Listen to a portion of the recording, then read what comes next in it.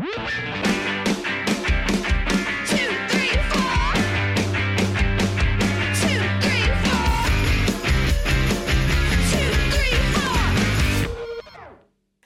fellow law nerds. Welcome to our first episode of the 2023 season of Boom Lawyered, a Rewire News Group podcast hosted by the legal journalism team that is back on its bullshit. I'm Rewire News Group's editor-at-large, Imani Gandhi. And I'm Jess Piccolo, Rewire News Group's executive editor. Rewire News Group is the one and only home for expert repro journalism that inspires you to change it up a little in 2023. And the Boom Lawyered podcast is part of that mission. So a big thanks to our subscribers and a welcome to our new listeners and viewers. And I would like to say that haircut is very fetch on you. Oh, thank you. Very fetch indeed. Needed to drop some garbage from 2022, like 4 to 5 inches of hair garbage. So yesterday was the 50th anniversary of Roe versus Wade. Or it would have been if not for the fact that the Supreme Court of the United States last term stripped the constitutional right to an abortion from people, from all of the people who might need one. All of the people.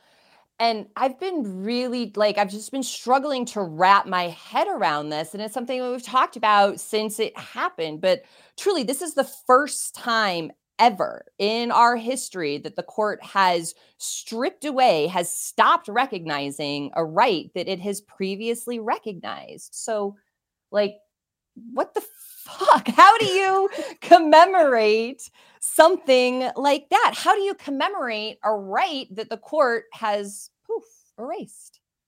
Well, I have an answer to that question. Ooh. We are going to unflinchingly highlight what we can expect in this brave new post-Roe world, right? And that's what we're going to do today. What can we expect going forward now that women and people capable of becoming pregnant have been relegated to second-class citizenship? Right? What happens post-Roe? Well, we're going to try and answer that.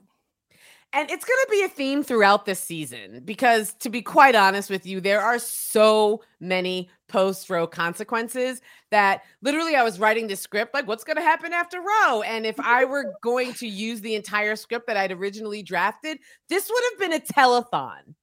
Like, you would have been calling in and doing pledges and donations. We'd have been handing out tote bags and we'd just be on the mic talking for 24 hours. We don't have that time.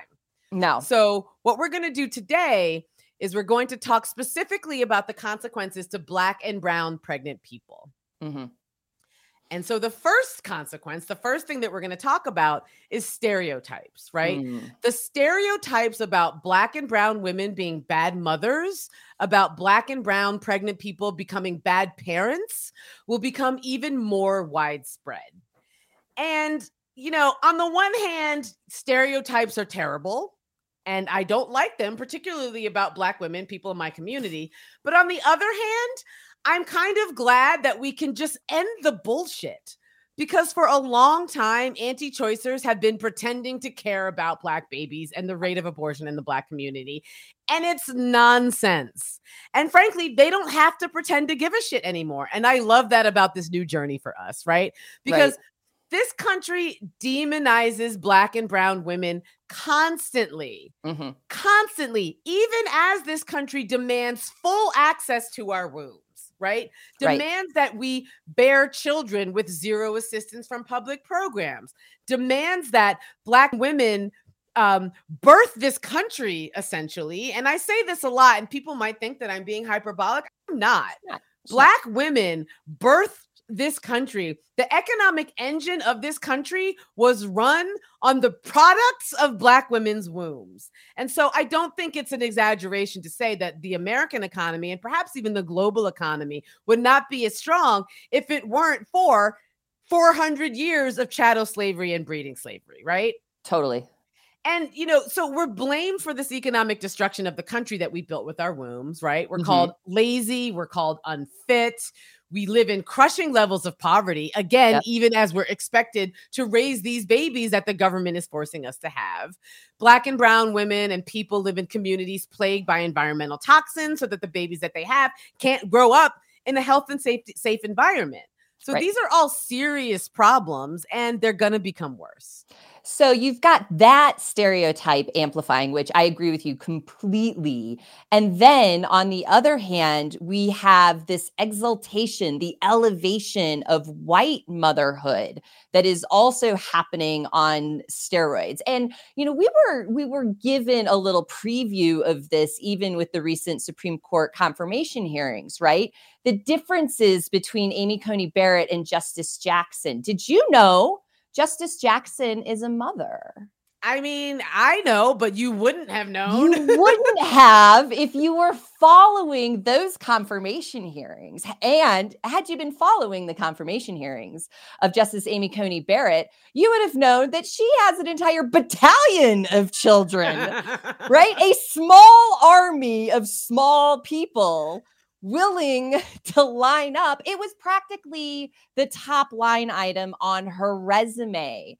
Conservatives put her forward because she was a mother. It wasn't something that was like an add-on. It was white motherhood has found a space on the bench. Like that was the theme for them.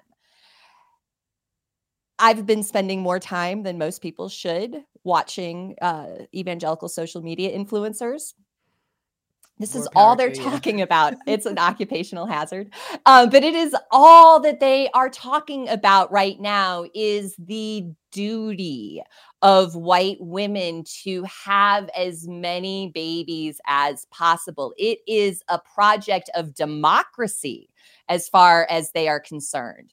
This is terrifying when we have those two stereotypes working in opposition, because that will get to the second thing, which leads to an increase of surveillance of Black and brown pregnant people, right?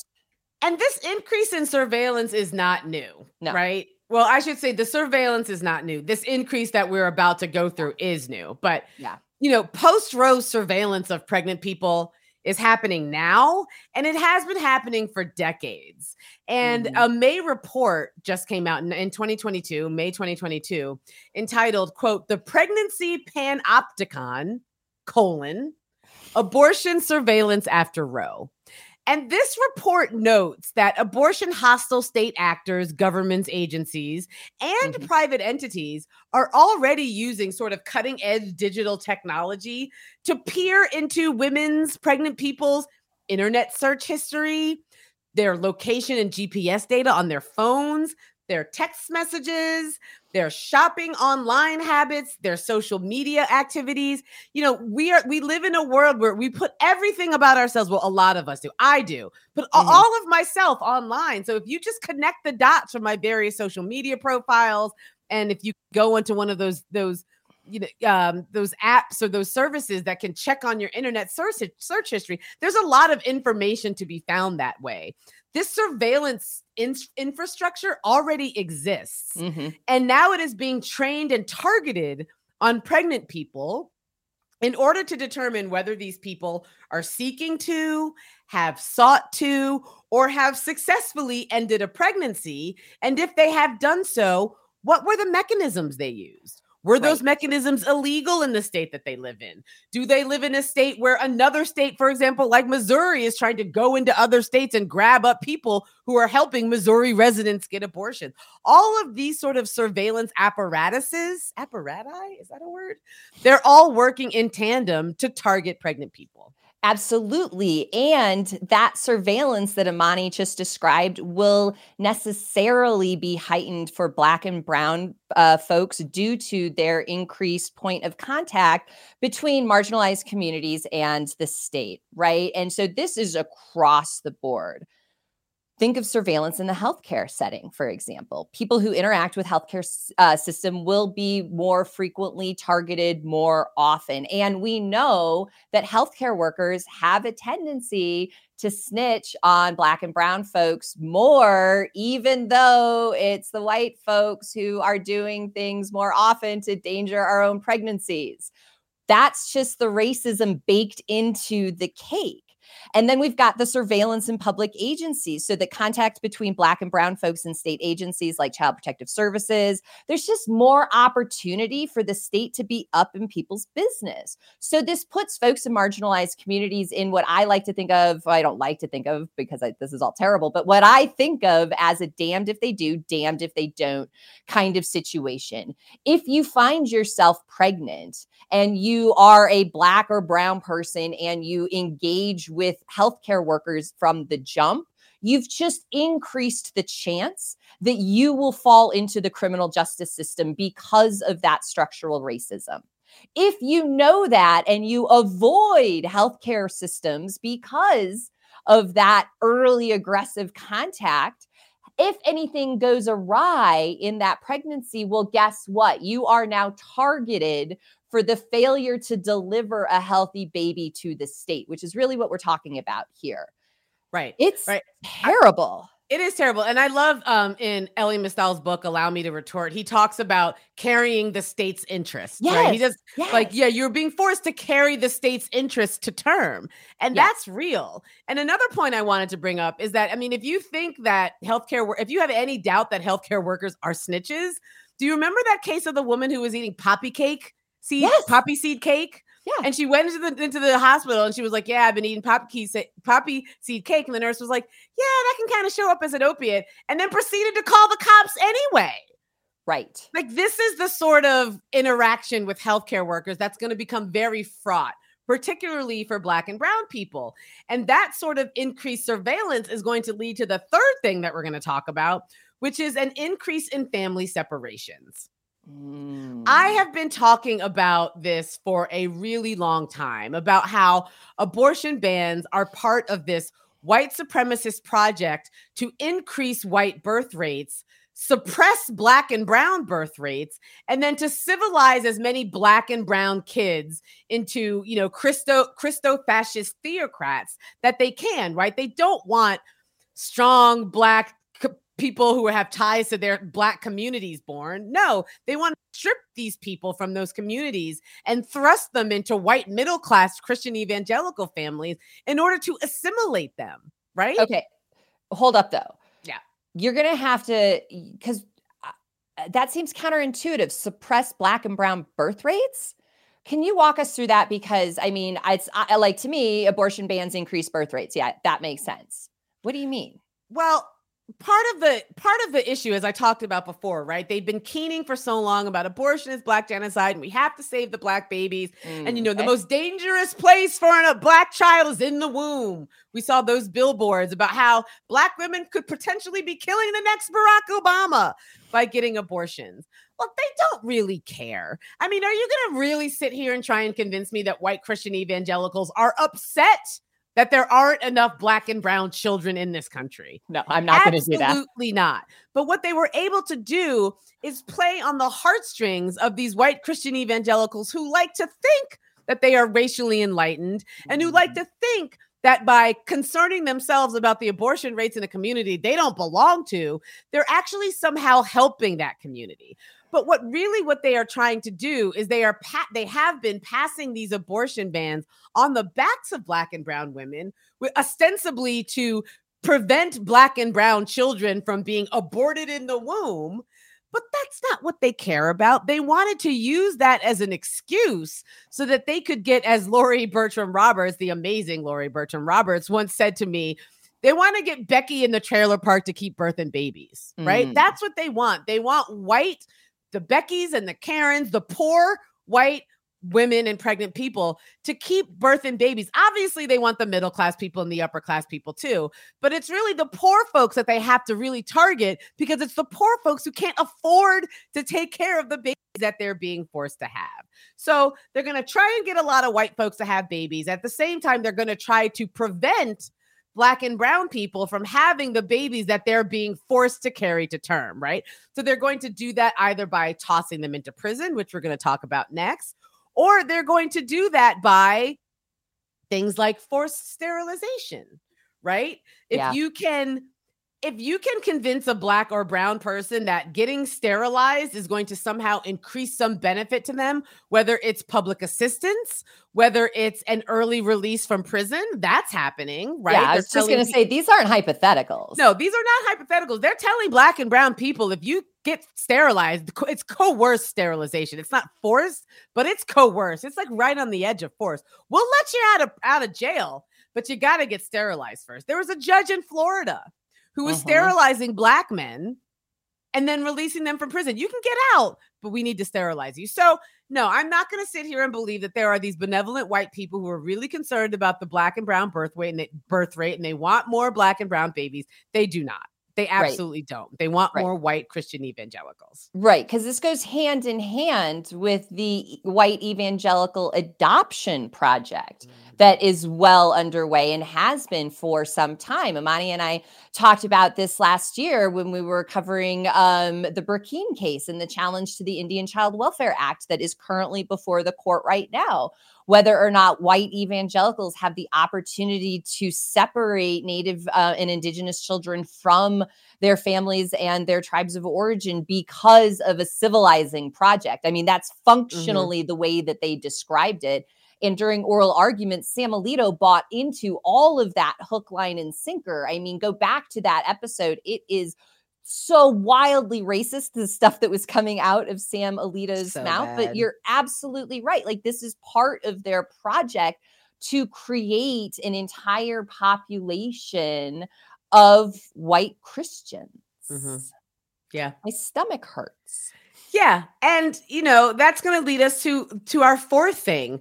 This increased surveillance doesn't just lead to an increase in family separation, but an increase in incarceration of Black and brown people. And that's, that's been ongoing for decades, but it's going to get worse.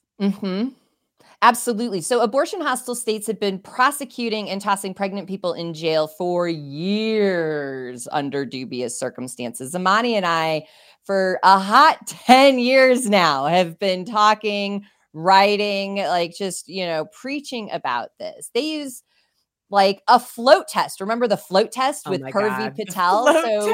We'll get into, as Amani sort of teased up, we'll get into all of these kinds of like junk sciences, these prosecutions, a lot in this season. And definitely you're going to hear us talking about junk science and its connections with disinformation.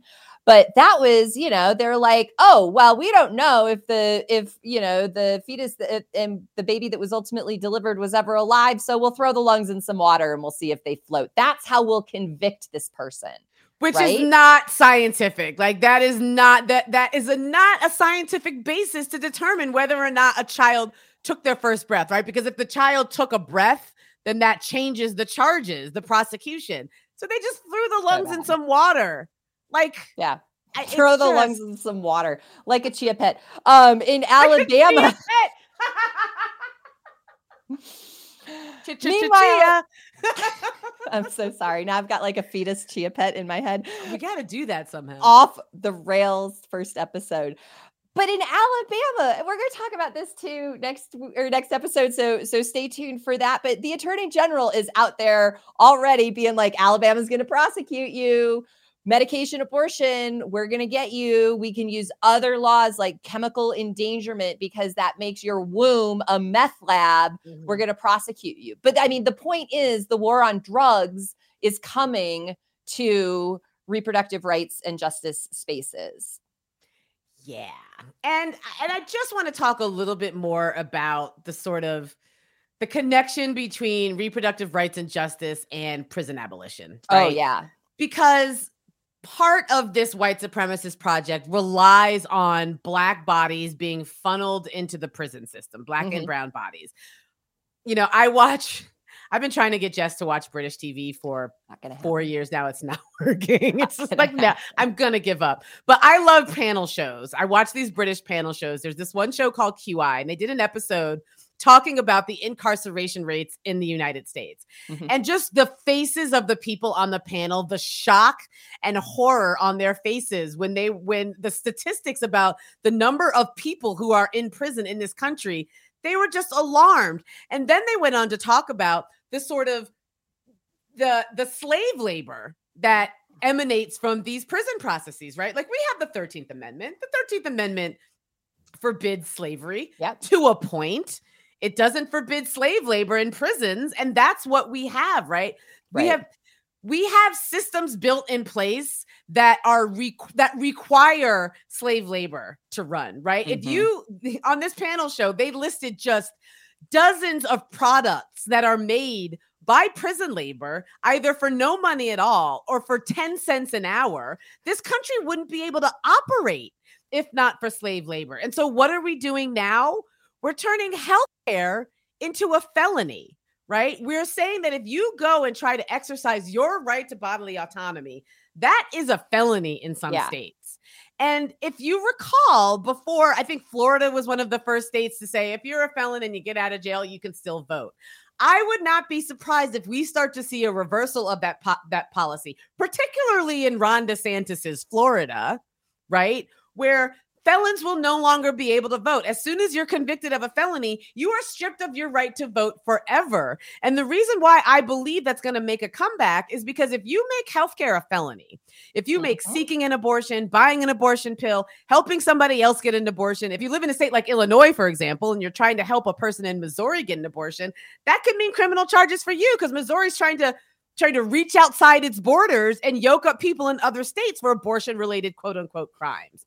I would not be surprised if we start to see a return of laws prohibiting felons from voting so that people can't vote for their own reproductive rights if they've been caught up by law enforcement for trying to get an abortion. It's just this vicious cycle that is meant to remove certain people from civic society and remove their ability to re-enter civic society and find people, vote for people who are going to actually represent their rights in Congress, whether in state houses, what have you. It's a real depressing just trend that we are seeing right now.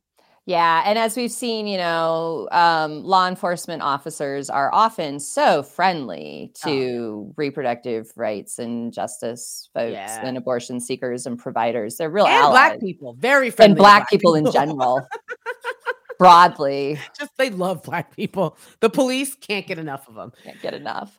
Okay. So fifth thing that's going to happen is I'm not going to tee it up with like a funny, like finger gunny kind of thing. Cause it doesn't deserve the treatment. Black maternal mortality in this country will not just continue at the pace that it is. It's going to get worse. And look, you're going to hear me say this all the time because I believe it in my bones. We are in the middle of a human rights crisis in this country. And it is hitting Black and brown people the hardest as a result of these abortion bans. I've got some numbers that it's probably going to hurt, but we got to go through them. All right. In Mississippi, if you're a Black person, your chances of surviving childbirth aren't great. Per the 2019 Mississippi maternal mortality rate, Black women accounted for 80% of pregnancy-related cardiac deaths. Did you say 80%? Black women accounted for 80% of the cardiac deaths. Of the pregnancy-related cardiac deaths. Let me be very specific about that. That's not great. That's alarming, but continue. Cardiac issues pop up like that. I've had 2 pregnancies successfully carry to term, and the heart is one of those places that they're always really keeping an eye on. Okay.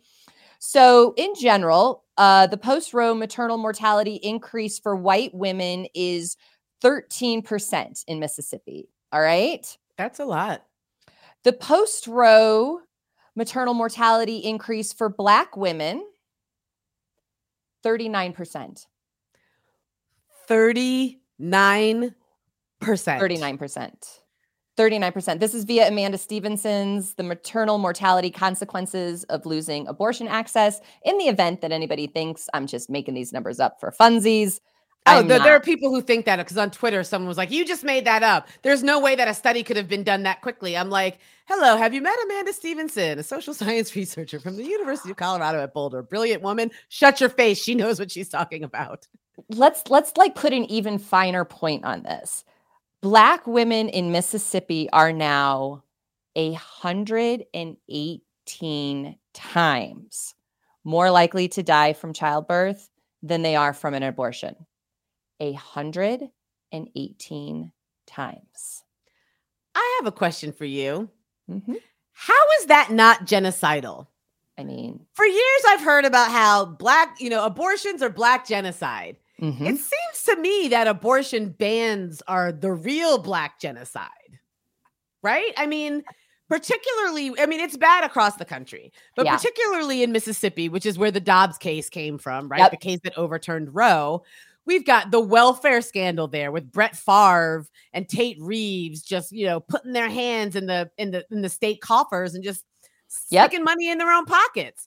We've got Jackson, which has been without clean drinking water for a couple of months now. Mm-hmm. How in the hell are you going to tell Mississippians that they have to carry these pregnancies to term, particularly in heavily Black Jackson, Mississippi, and then say to these people, sorry, we don't have any clean water for your baby. It's not our problem. Sorry, we don't have any public assistance because some jackass ex-football player stole it all. Yeah.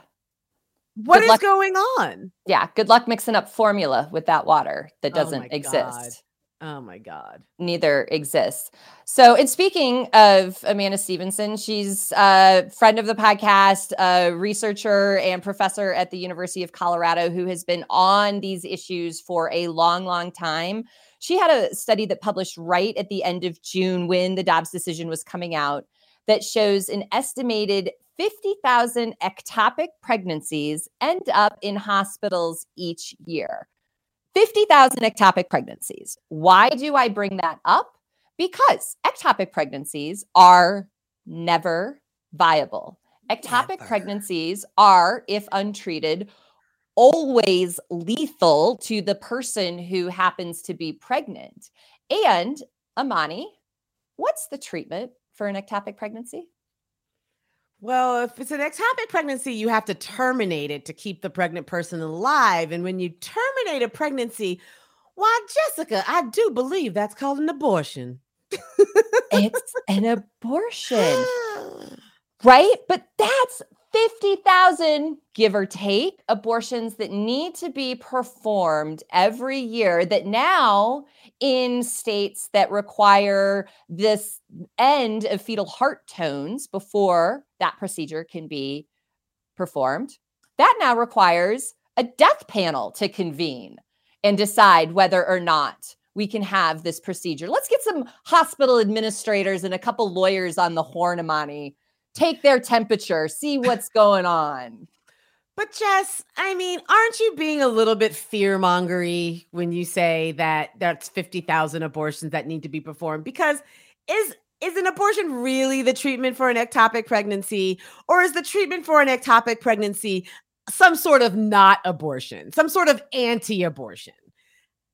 Honestly, I asked this question in jest, but this is the discourse that is going on among anti-choice circles, because point of fact is the anti-choice muckety-mucks, the people high on the food chain, they know what they're fighting for. They're fighting for personhood. They're fighting for the absolute elimination of anything abortion related. And if that means some people have to die in the process, then so be it. Yes. But I have a sneaking suspicion that Becky, who went to Liberty University and was marching for life all through college, when she's 30 years old and she's lying on a hospital bed, waiting for hospital administrators and lawyers to determine whether or not she can have an abortion to terminate the pregnancy that is lodged in her fallopian tube.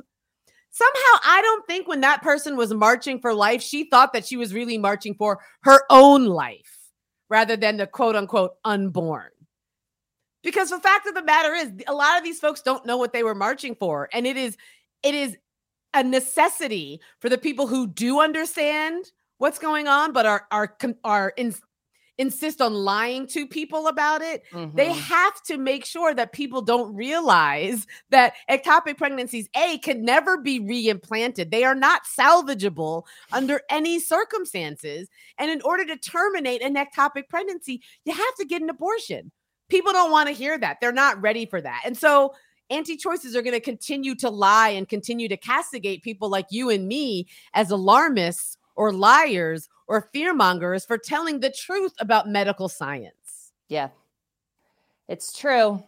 It's true. You know, it really is a brave new world out there in this post-Roe world that we're living in. And so we are going to spend a lot of this season talking about what comes next, right? We're going to talk about how there's going to be a propagation in junk science. We're going to talk about how there's going to be an increase in pregnancy criminalization through the use of things like chemical endangerment laws, which are meant to keep kids out of meth labs, but now are designated women's wombs as meth labs. And we're going to talk about this Christian theocratic project that is ongoing, that is a necessity for Christian evangelicals to win. And that's what you can expect from us this year. What you're not going to get is a whole lot of abortion trauma porn, because while that's important, it is absolutely important for people to be informed about what is going on in terms of the individual cases, the individual ways in which these bans affect people. But at Rewire News Group, we think it's important to prepare you for what comes next, right? Last year, we prepared you for the end of Roe. This year, we're preparing you for, post-Roe. And that includes preparing you for this white Christian theocratic project that is just marching along. I mean, we're going to be returning to these issues more and more this season. So make sure you stay tuned. So stay tuned. We have to do a little nod, though, because some things on the podcast are changing.